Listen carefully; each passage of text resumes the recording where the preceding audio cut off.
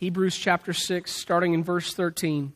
It says, when God made His promise to Abraham, since there was no one greater for himself to swear by, He swore by Himself, saying, I will surely bless you and give you many descendants. And so after waiting patiently, Abraham received what was promised. Men swear by someone greater than themselves, and the oath confirms what is said and puts an end to all argument. Because God wanted to make the unchanging nature of His purpose very clear to the heirs of what was promised, He confirmed it with an oath. God did this so that by two unchangeable things in which it is impossible for God to lie, we who have fled to take hold of the hope offered to us may be greatly encouraged. We have this hope as an anchor for the soul, firm and secure. It enters the inner sanctuary behind the curtain where Jesus, who went before us, has entered on our behalf. He has become a high priest forever in the order of Melchizedek. Three things that I want to share with you this morning. And let me frame our lesson first. Here's our lesson. Jesus is a better promise. Jesus is a better promise, and that's what's going on. The text begins by talking about the promise that God made to Abram at the time, or later Abraham. And so we're going to go back and we're going to look at that promise, and we're going to kind of frame our conversation this morning based on that. But I want you to understand that is our lesson. Jesus is a better promise. And here's what I want to share with you. Here's our first point. I want you to see that Jesus is the promise of God. Jesus is the promise of God. He's the promise of God. Verse 13, it says, when God made His promise to Abraham, and you guys remember what that promise is, right? In the Old Testament, remember the promise that God made to Abraham? He said, I'm going to make you what? The father of many nations. This morning I want to go back and I want to look at that original promise with you. It's found in Genesis chapter 17. So if you don't mind, let's turn there, Genesis chapter 17, and kind of read the promise together so we know what's going on. I'm going to start in verse 1 and read through 5. Genesis chapter 17, starting in verse 1. It says, when Abram, remember that was his name, when Abram was 99 years old, the Lord appeared to him and said, I am God Almighty.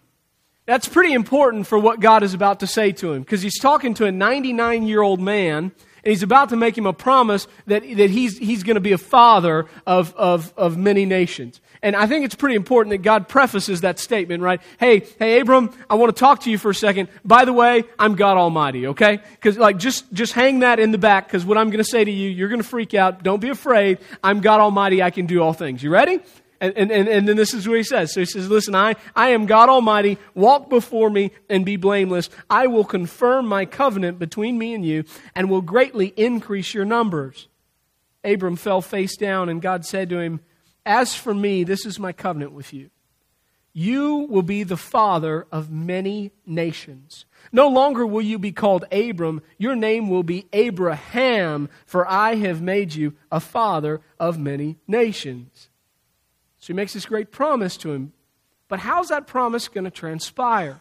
How does that promise happen, right? Well, we find out how that promise happens in verse 16. It says, I will bless her. That's Sarah. Remember, God changes her name too, so she's going to be Sarah. I'm going to bless her and will surely give you a son by her. I will bless her so that she will be the mother of the nations. Kings of peoples will come from her. And so literally, God says, listen, I'm going to give you a promise. Like, here's my promise. The promise is that you're going to be the father of many nations, and all of that, my promise to you, is going to come through your son, whom your wife is going to give you, right? Okay? And so through your one and only son. And you say, Pastor, how do you know that it's going to be their one and only son? Well, we get that in Genesis chapter 22. So go ahead and turn over. I've got verse 2 on the screen, but we're going to read some more together. But Genesis chapter 22, this is how we know that all this promise is going to come through His one and only Son. It says, then God said, take your son, your only son, whom you love, Isaac, and go to the region of Moriah and sacrifice him there as a burnt offering on a mountain that I will show you. That I will show you. Now you got to get this, okay? God makes a promise to Abraham. He says, listen, I'm going to make you the father of many nations. Now that promise, it's a big, hefty promise. That promise is going to come through one place. All that promise is going to come through his one and only son, through Isaac. So through the one and only son, all of the blessings of God are going to come. Okay, you've got to see it. And then God says to him, he says, hey, Abraham, here's the deal. I want you to take the promise and I want you to give him to me. I want you to take the promise that I've given you. I want you to give him to me. I want you to fully trust him with me. I want you to go and I want you to sacrifice him. And here's kind of the story of how that goes down. Genesis 22, starting in verse 3, it says, early the next morning, Abraham got up and he saddled his donkey and he took with him two of his servants and his son Isaac. And when he'd cut enough wood for the burnt offering, he set out for the place that God had told him about. On the third day, Abraham looked up and he saw the place in the distance. And he said to his servants, stay here with the donkeys while I and the boy go over there. We will worship and then we will come back to you. And Abraham took the wood for the burnt offering and he placed it on his son Isaac. Now it's probably a pretty good little amount of wood. Isaac's kind of not the small little puny kid you're thinking. So he puts it in and he places on his back, it says, and he himself carried the fire and the knife. And as the two of them went on together, Isaac spoke up and he said to his father Abraham, hey father, hey dad.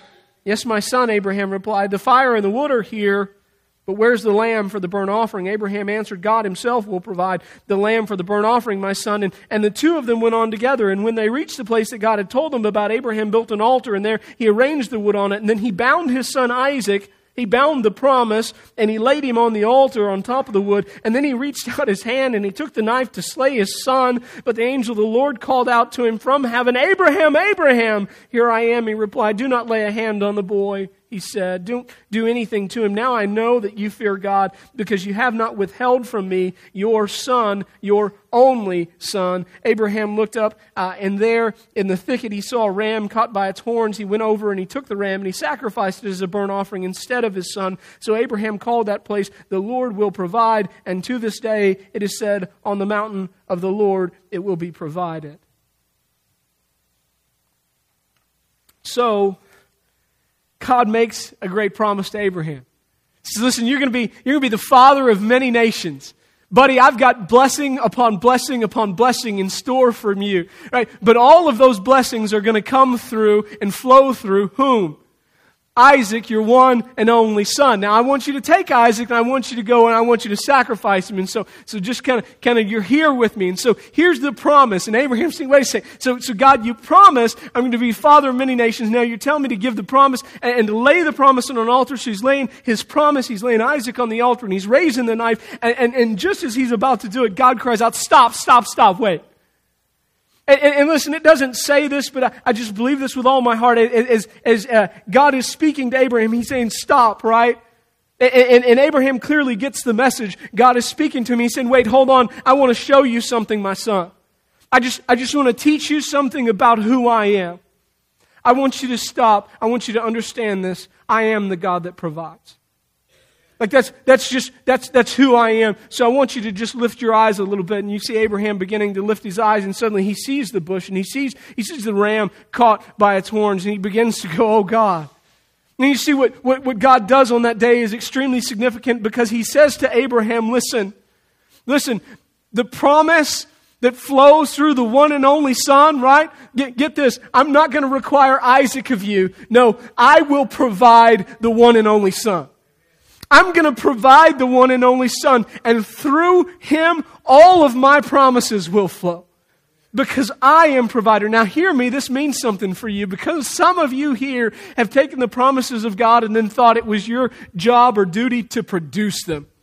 Right? Because I'm not the only guilty sinner that walked through the doors this morning. And you took the promise of God and you thought, man, I've got to work on that. I've got to add to that. I've got to do this and I've got to do that. And God still has that same message for you today. Listen, no, I'm the promiser and I'm the provider. I'm the promiser and I'm the provider. And every blessing of God flows through my son that I've provided. I find rest in that. I find security in that. I find great peace in that. First thing I want you to see is that Jesus is the promise of God. Second thing I want you to see is that Jesus also is the oath of God. Jesus is the oath of God. So back to Hebrews 6, we're kind of flipping back and forth. Hebrews 6, again in verse 13 and 14, it says, when God made his promise to Abraham, since there was no one greater for him to swear by, he swore by himself, saying, I will surely bless you and give you many descendants, right? And then you skip down to verse 17 and 18. It says, because God wanted to make the unchanging nature of his purpose very clear to the heirs of what was promised, that's us, by the way, he confirmed it with an oath. God did this so that by two unchangeable things in which it's impossible for God to lie, we who have fled to take hold of the hope offered to us may be greatly encouraged. And so this is really unique. It actually happens back in Genesis 22 where we just were. So Abraham and Isaac, this amazing thing happens, and then God does something really incredible. See, because God's already promised it. You just got to understand the nature of God, right? God is true, and God is just, and God is right, and it's impossible for God to lie. God's made the promise. There is no need for anything to be added to the promise. But when you think about the abundance of God's character, when you read about the fruit, and Jesus says, the thief has come to steal, kill, and destroy, but I've come that you might have abundant life. And you go, what is abundant life? What is God about? Here's what God is about. He's made his promise, which is sure and true and cannot be changed, and he keeps his word always. And in addition to that word, he's going to make an oath. He says, listen, I'm going to swear by myself on the promise that I have already told you I'm going to give. And so what is an oath, right? Jesus is the oath of God. What is an oath? Well, literally, God gave his word that his promise would be true. God gave his word that his promise would be true. Now, just think back with me to John 1:1. In the beginning was the Word. And the Word was God, and the Word was with God, and he was with God in the beginning. Through him all things were made that has been made. Without him nothing was made that has been made. In him was life, and that life was the light of men. Jesus has forever been the Word of God. And God gave his word to show that every promise he has declared would be true. Every promise he's declared would be true. He's God's word about keeping his promises. Friends, you know what that means for us, right? I mean, that literally great significance means that as we read our Bible and we see a promise of God and we understand that God's unchanging, right? He's the same yesterday, today, and forever. We understand the unchanging nature of God and we can begin to circle those promises. And when we wonder if they're true, because we will, because life is hard, and it's not easy, and it's difficult. And when we wonder in circumstances, when we feel alone, and we begin to question, and wait a second, God, you said you'll never leave me or forsake me. You know what you get to do? You get to look to the cross, and Jesus is proof that God keeps his promises. Jesus is proof that God keeps his promises, that he came and he lived and he died and he rose again. And we look to the empty tomb here in Easter, it's coming up, and we look to the empty tomb and we proclaim, we serve a God that provides and keeps his word. Jesus is God's word giving to us that God is a God that always keeps his promises. That's huge. So I challenge you this week, man, get in your word, get in the Bible. When you read a passage, look for the promises of God, circle those suckers, write them down, and you get to claim those in Jesus' name. Jesus is proof that those promises still stand firm for you. Jesus is the oath of God. That's good stuff. It's good stuff. Lastly, number 3, I want you to see that Jesus is a better promise because Jesus is the action of God. Jesus is the action of God. You ever promise your kids something and forget about it? Luckily, God has hardwired kids to remember every promise you've ever made. You know what I'm saying, right? But Dad, you said we could have candy. Surely I didn't say that. I would not say that you could have candy because your mother's not out of town. So there is no way that I would have said that you could have had candy. But clearly I did. Then you get to go back, hey Mom, guess what? I promised in a moment of weakness that they could have candy, okay? I tried to find candy that didn't have, yellow number 9 and whatever else in it, but it was impossible, so I'm giving them every chemical known to man and sugar. God bless you, I have a meeting tonight. Kids remember every promise. Here's the problem as adults, we make a lot of promises that we don't follow up on. Here's the cool thing about Jesus. Jesus is a better promise because he is God's action for us. Jesus is the action of God for us. And I began thinking about this week. Aren't you glad that God doesn't love the same way that we love?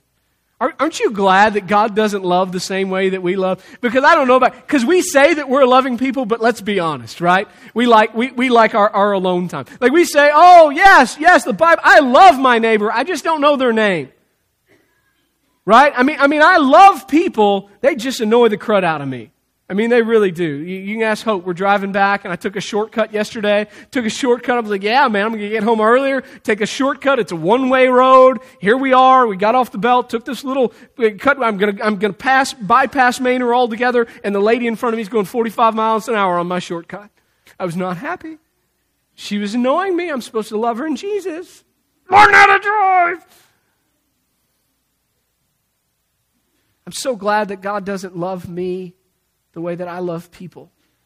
I'm so glad that God doesn't love me the way that I love people, because we say that we love people, but we rarely do anything for them. Man, I'm so glad that God's not like that. I'm so glad that His love for me isn't just a word on a page or a lyric in a song or a slogan on a t-shirt. But rather, God's love for me is an active love. The Bible says, John 3:16, for God so loved the world that He gave.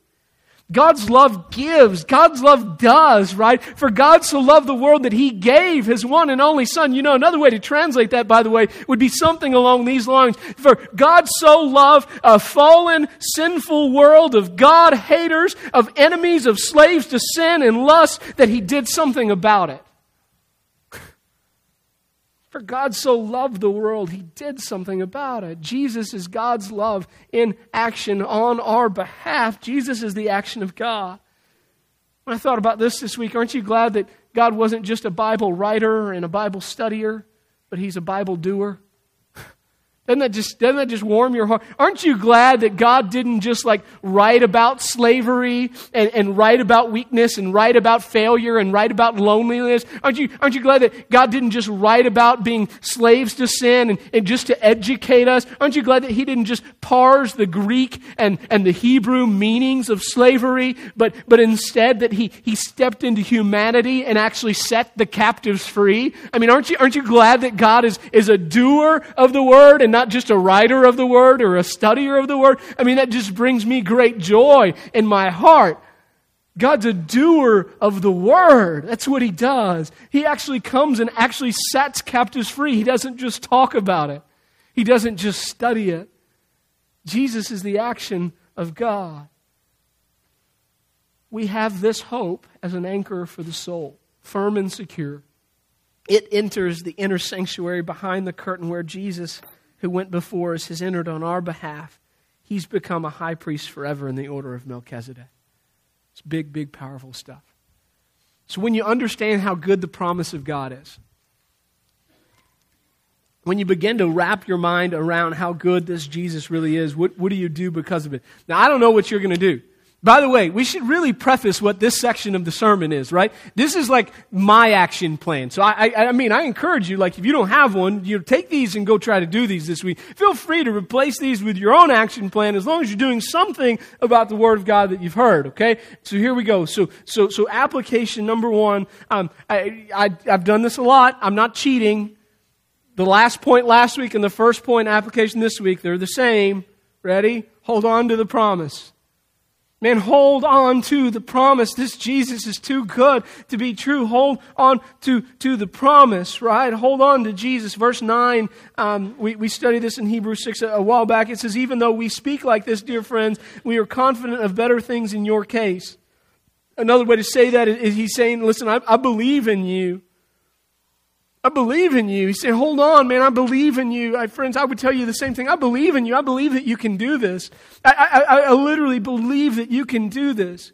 I believe that you can trust in Jesus and you can live for Jesus. I believe that you can find your identity in Christ and in Christ alone. I believe that you can turn to Him and surrender to Him. I believe that you can be the light that God says that you can be. I believe in you. I believe in better things for you. Better things for me, man. I believe in those things. So hold on to the promise. Start there. Start there. Think about the promise. What is that promise? That God is providing for you all that you need, right? I'm going to hold on to that. Every promise, I'm going to hold on to that. That it's God at work in me. How many unfinished projects do you have around your house, men? I'm just asking the guys. Well, maybe I should ask the ladies. Ladies, how many unfinished projects are there around your house that your husband was supposed to do? I mean, anybody got double digits? Glenn's like, yeah, I got double digits, right? There's a few, right? Double digits, right? Now listen, hold on. How many of you feel the same way about your spiritual life? So many unfinished projects. You just feel like a failure, like, man, I've got all this stuff unfinished. Time out. Time out. You are not your own project. You are God's project. And God doesn't leave anything unfinished. He is provider. That is who He is. It's not through your effort. It's through His one and only Son that every blessing will flow. So hold on to Jesus and let the blessings flow. All right? Number 2, anchor yourself in the oath. Anchor yourself in the oath. And this isn't just about holding on, friends. This is about trusting. This is about trusting. What is Jesus? Who is Jesus? Jesus is God's word that every promise of God is true. Have you firmed that up in your life? Have you anchored that? Like, that's not just holding on. That is an anchor. That is a rock. That is no matter what life throws my way, I know that the promises of God are true and I am unwavering in them. Why? Because I look to the cross. Because Jesus is God's word to me that His promises are always true. And so we allow that to be an anchor for our soul. I found this line this week. I love this. It says, we do this, ready? Because God does not fail and He will not change. We anchor ourselves to these promises of God that God is going to do this because God will not fail and He does not change. Oh, it's good stuff. Lastly, here we go. Do something daily. Jesus is the action of God. That's what God's love is. It's action, right? And that's what Jesus is. This is God's love in action for us. Now, some of you, again, you're saying He's cheating. He used this last week. He mentioned do something daily last week. You're right. You're probably going to hear it again next week. Ready? Do something daily. Why? Because that's what God has done for us, right? That's what love does. Love does something. Love is action. I want to share this with you. I'm not gonna call out the person that it is, but I just thought it was a cool story. I was talking with somebody this week, and they said, there was just something little in the sermon last week. You said something about do something daily that makes a difference in the world. He said, it's just this little thing. And he said, you know what? I just I don't know. That just sat with me, and God really worked on my heart, and I just decided I was going to try to do that this week. And so one day, I went by the nursing home. Just visited with a bunch of shut-ins. Now, that's not his duty in the church. But he just decided that's what I want to do. And he said, I was so blessed by it. I loved every minute of it. I was sitting at work the other day, and I was thinking it's something to do today. What should I do today? And he thought of a person that he worked with and hadn't called. Like this person was doing really well. Somebody that they had kind of helped tutor and mentor and hadn't talked to him in ages. And just out of the blue called them and said, you know what? I just want to tell you you're awesome. And you're doing great. And she's like, why are you calling me? He said, just to say I'm so proud of you. I'm so proud of you.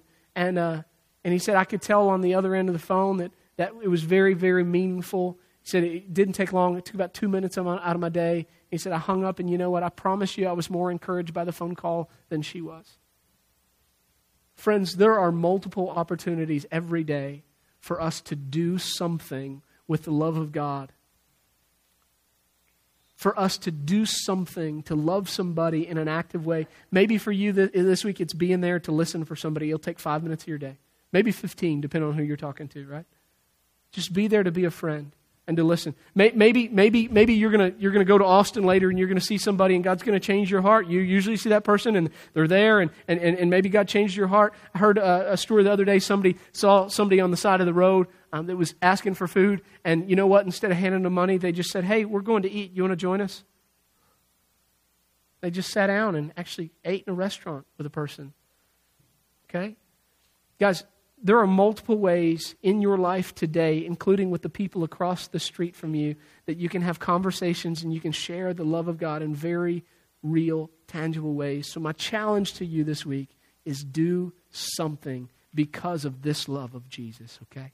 Would you guys pray with me? Let's pray. Father, thank you for loving us in an active, working, visible way. Thank you for not just saying that you love us. Thank you for not just writing it on a page, but coming and doing something about it, God. Thank you for a freedom breaking love, a love that breaks through chains, a love that cares more about us than we could ever care for ourselves, a love that loves even when we don't love back, a love that loves even when we walk away, a love that loves even when we mess up, and we always do. I thank you for continually, actively seeking us out and bestowing that kind of love on us. And I pray this morning that we would be found here in the promises. Pray that we would be found here ready to actively give ourselves to that kind of love. So God, just do that in us this morning. Just do that in us this morning. We ask it. We beg it. We need you. It's in your name we pray. Amen. So, the last couple of weeks,